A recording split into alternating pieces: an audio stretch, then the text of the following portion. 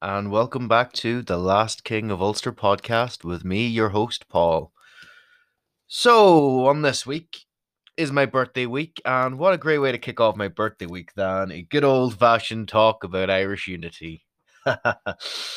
Yeah, I thought I was going to have a chill birthday week, but apparently, Irish politicians in Clareburn thought differently. For anyone that hasn't watched the Clareburn live episode about Irish Unity, I do recommend you check it out. I thought it was fantastic. I really enjoyed how they incorporated so many different people with different viewpoints. People who would identify as Irish Republican, people who were neutral, people who were Irish, Northern Irish, British, the Never, Never, Never crowd, the Brits Out crowd. Fantastic. And I've had a lot of misconceptions about several of these people coming in, even amongst certain Irish people who would be who I thought would be very anti unification, but my viewpoint changed and I was pleasantly surprised. So let's talk about Claire Burns' live show, shall we? A lot of not so much controversy, but it opened up pretty civilly and cordially. I was expecting a fire show between Mary Lou McDonald, the head of Sinn Féin in the Republic, and Leo Varadkar, the Taoiseach, or for people outside of Ireland, that would be like a deputy prime minister, vice president, give or take. I know I've got a lot of American listeners. I appreciate you. Thank you. And that's something I really enjoyed. It was the whole theme of the evening was civil discourse. It's a very emotional topic, and I understand that. I used to go into this topic like a raging bull. I was just like, this is my viewpoint, and you're not allowed to. I will not even consider your viewpoint. This is my view against you, and we're going to battle it out. And I've learned in the past couple of months that sometimes that's not the best thing to do when engaging in people in general, not just politics.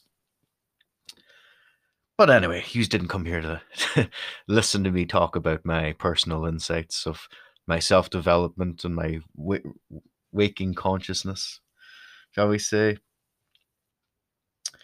Now, they obviously did agree within certain aspects of how to negotiate Irish unification. I think Mary Lou would be happy with a border poll tomorrow, and I would have agreed with her a year ago.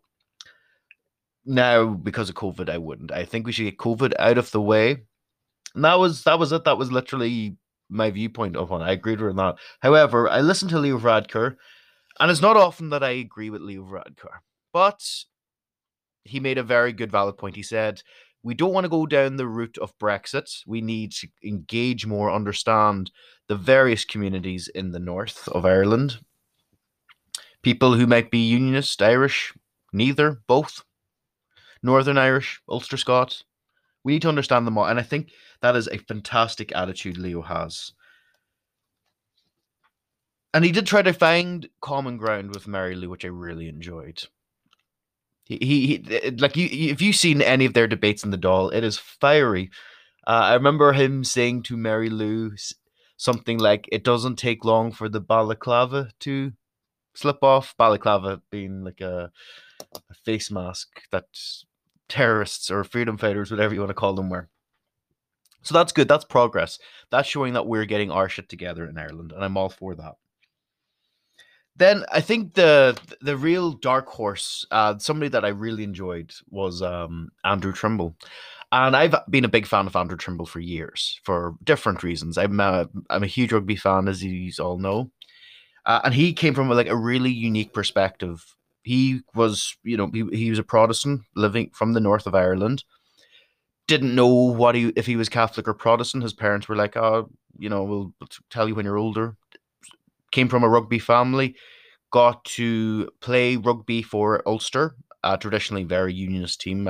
Rugby in Ulster, the northern province, tends to be a lot more unionist. That has changed a lot since then. In fact, I played rugby for a team which is with an Irish name in Ulster, at Tirhunnell, which is the old name for the Donegal County, excluding Inishowen Peninsula. And he got to see so many different people from backgrounds, and that opened up his mind. And he shared his experience of like how like there's a new generation of people from the north of Ireland that are saying, "I am British and I am Irish," where there's no it's not that's not a contradiction. That's not how he sees things.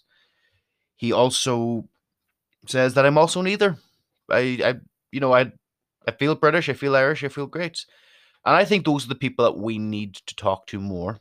I definitely engage. I used to have this mindset if you called yourself Northern Irish, I was just like, oh, you're just a watered down Brit. That was wrong of me. And if I offended anybody in the past with that, I'm sorry. That was dickish on my behalf. So moving on, then we had Jamie Bryson, very elaborate character. I've seen him on Twitter a lot. He has made himself look a bit of a fool in the past. He speaks very passionately. Those are the people that we're not going to win over. Let's be honest. Let's call a spade a spade. You could make Ireland exactly like the North and unite the Ireland, create a new Ireland where they're accepted, give them all the conditions that they want, and they would still turn it down. I know that's me assuming. You're right. It isn't me assuming, but that was the same with what you call him, Gregory Campbell. I think his name was he was the first unionist. But at the same time, too, there are unionists that are very civil. I engage with quite a lot of them that don't hold that view. They say, "Yeah, we're unionists, but we're not DUP," and I say, it's in the same way that you can be an Irish Republican and not be Sinn Féin. And I kind of go, that makes sense. So I'll not judge unions based upon that because unions at the end of the day are just people who want the best for their family and loved ones and themselves and their future. That's all they want. So I can't really hate someone or want to be discourteous towards them for that regard. So but there was one thing within all of this. Like I love the engage and the want for the dialogue, people repeating the concept of dialogue. But I think there was one thing that was shook me. It's so important. They talk about flags and symbols, which are to me not really important, but they are to other people. So I understand that. But how come nobody really talked about the economy? And the economy is so important. Like we can't. A lot of people don't care about economics. They view things in the lens of nationalism. That's fair. That's fair. But we do have to have that conversation as well. We have two kind of differing economies. The North tends to be more public sector, and a lot of that's down to them being part of the UK but not in Great Britain. And a lot of that is the administration of that. So, fair enough. So that would take an emphasis away from the public healthcare, the public system. They've also have pardon me. They also have the NHS, which is a publicly funded healthcare system where you don't pay at the cost of entry. It is supplemented and paid for through taxation. So a clear example of collectivist economic policy. Do I agree with the NHS? So in some factors, the HSE has outperformed in the performance measures, like things like cardiac arrests. We do better in curing cancer, for example, like bowel and liver cancers. I think, if my memory do serves me, it was from a report in Lancet. Ireland's HSE was 17 places higher than the UK's NHS, and I've talked about people about this. Say, yeah, that's what happens when you have a Tory government defunding them. And I look at them and I say, well, hasn't Fianna Fáil Fine Gael not been the same to our healthcare system as well?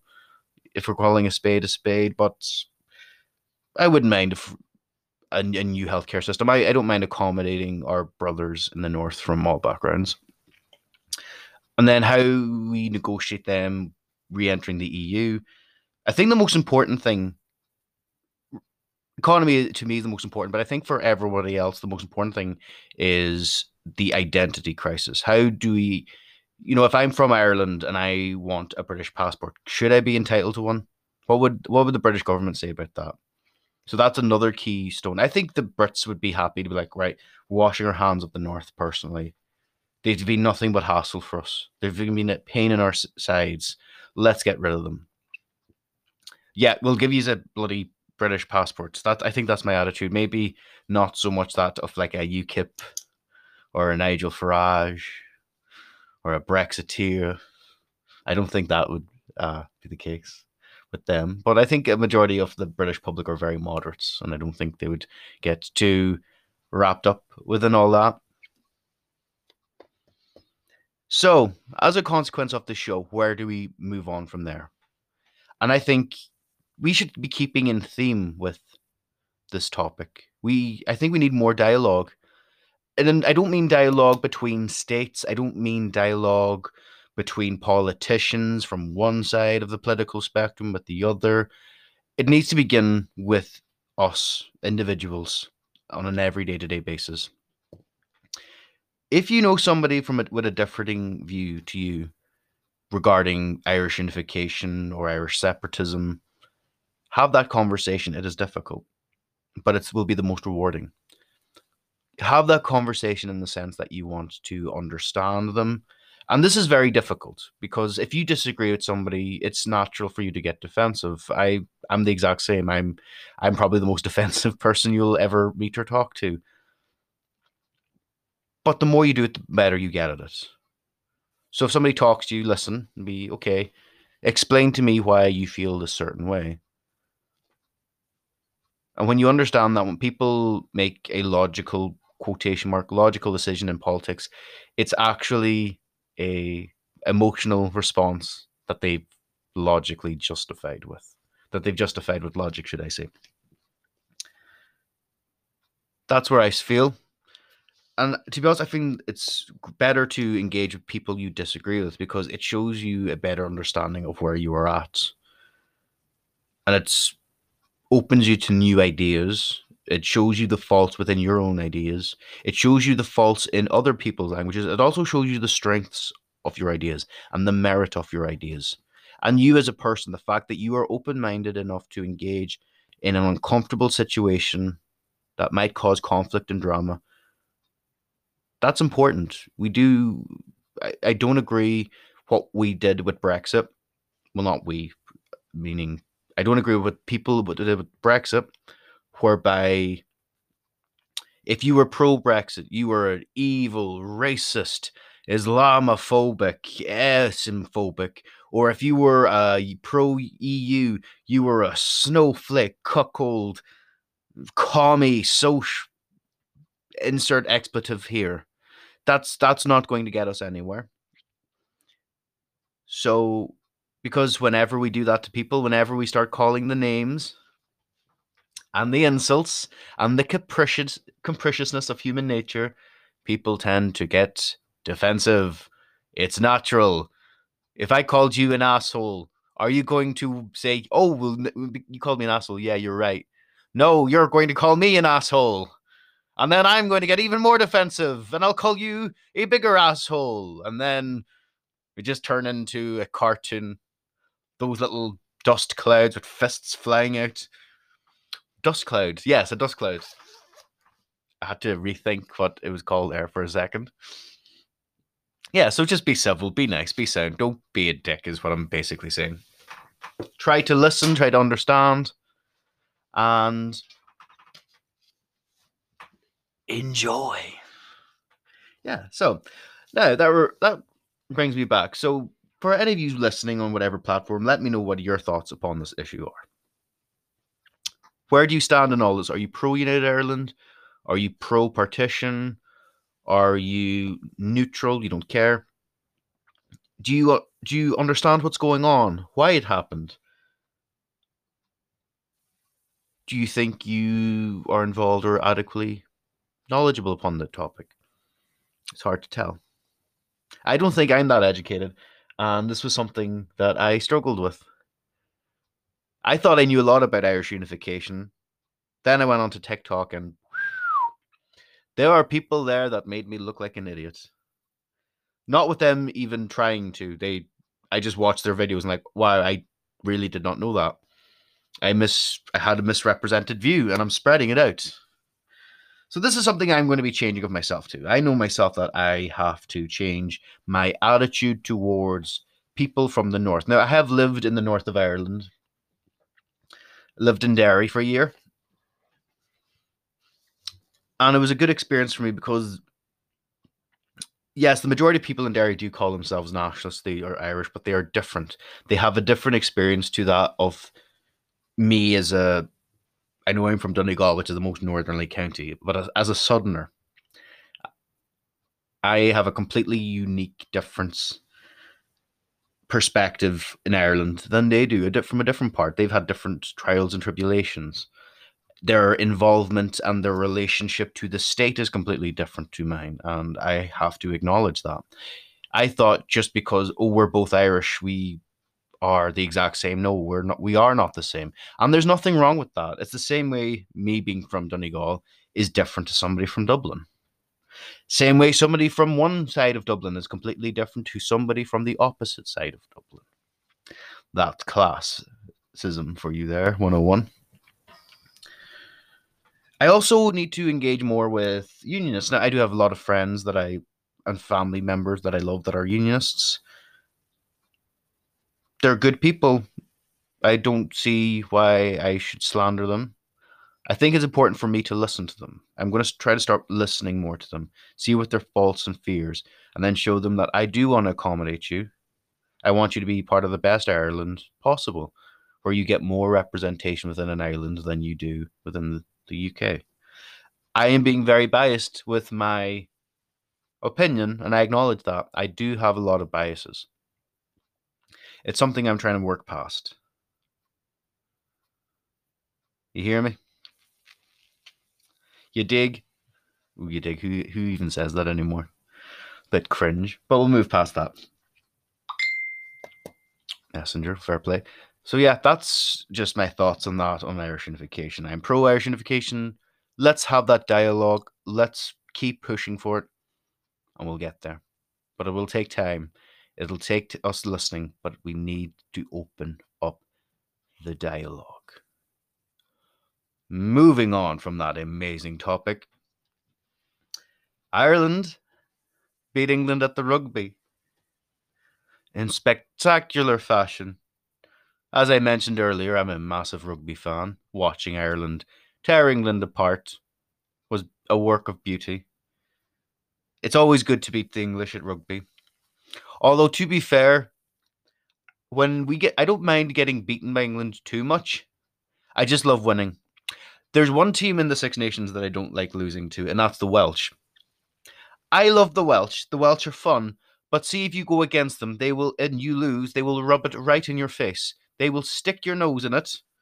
They will point and laugh at you, and they expect you to take it. But whenever the shoe's on the other foot, let's say you're with a Welsh fan, and Ireland thumps Wales with a winning bonus point, 4 or 5 tries difference. Wales played terrible, and you tried the exact same. Oh no, you can't do that. That's not fair. Or they play "I'm Irish too" card. I've met one Welshman who did that. He's like, "Oh, I'm Irish too," but whenever Ireland would win, he was Irish. Whenever Wales would win, he was Welsh. Funny guy, really, really, really cool guy. One of my first rugby coaches. Now that I think about it. And then France played an absolute blinder in the last couple of minutes. We were very lucky. It was usually Wales who at the tournament that got lucky breaks with the referees. France started off the game playing jouer rugby, which is to play rugby, champagne rugby. And there was 2 tries within the first 10 or 15 minutes. Very, very good game. Then Wales started developing a lead. France get a man sent off. They're down to 14 men. Get Sinbin down to 13. And then Wales went down to 13. So at one point, it was last 5-6 minutes, Wales got very cynical. They started trying to be dirty off the ball. They tried to hold up tackle. They tried to smother the ball, slow down that French attack. And it was working. But they were getting absolutely zero ground. And then out of nowhere in the last 10 minutes, they score an absolute beauty peach of a try and win the game. So now the Six Nations is happening.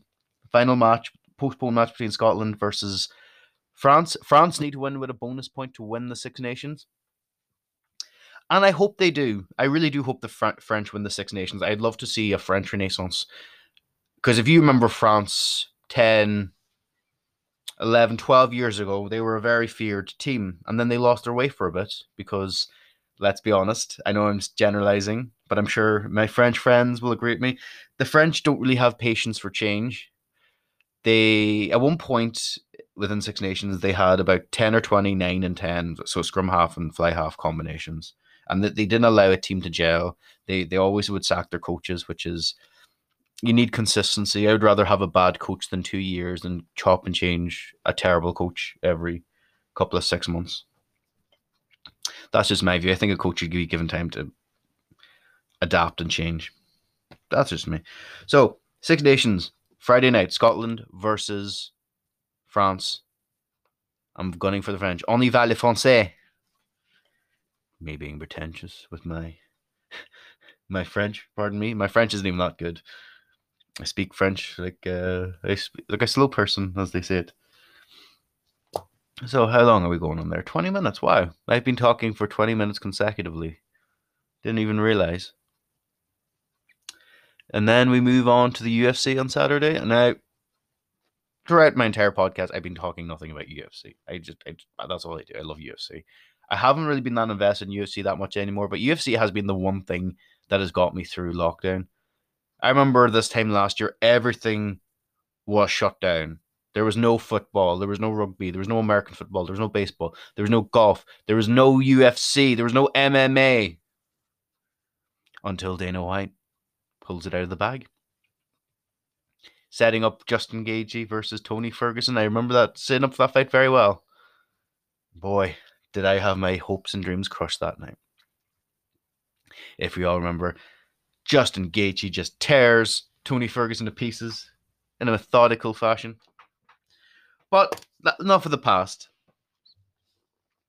Now we move on to this Saturday, where we have Stipe versus Francis Ngannou. I particularly loved how Francis Ngannou came back from his career. So he was one of the hottest prospects in MMA, fought his way to a title shot against Stipe. And in that time, Stipe beat him, just played a beautiful long-term boxing game. Francis was going for power. Then Francis lost to Derek Lewis in his next fight. First losing streak in his MMA career. And probably one of the most boring fights you'll ever watch. I'm not going to lie. Paint drying was more fun than that. Then he goes back. He starts going on a tear. I think he knocked out Cain Velasquez, a former UFC champion. And who else did he knock out? Oh yeah, Rosenstrike, the big heavyweight guy that knocks people out. And then now, well, DC and Stipe had to finish off their trilogy, of course, but Francis is waiting in the background. So it's going to be fun. It's going to be a fun fight. I think Stipe personally is going to win. I just think he's a better boxer. He's a better wrestler. People have said, "Oh, Francis' jiu-jitsu has gotten really good," but you know, it's good. It's obviously going to be very good. But Stipe is like an NCAA wrestler. I think he'll sort out Francis in no sweat. So, and on that bombshell, I think I am going to leave it there. So, I hope you enjoyed the podcast. I hope you are having fun, safe wherever you are. And I will be back very, very soon. Thank you. Goodbye.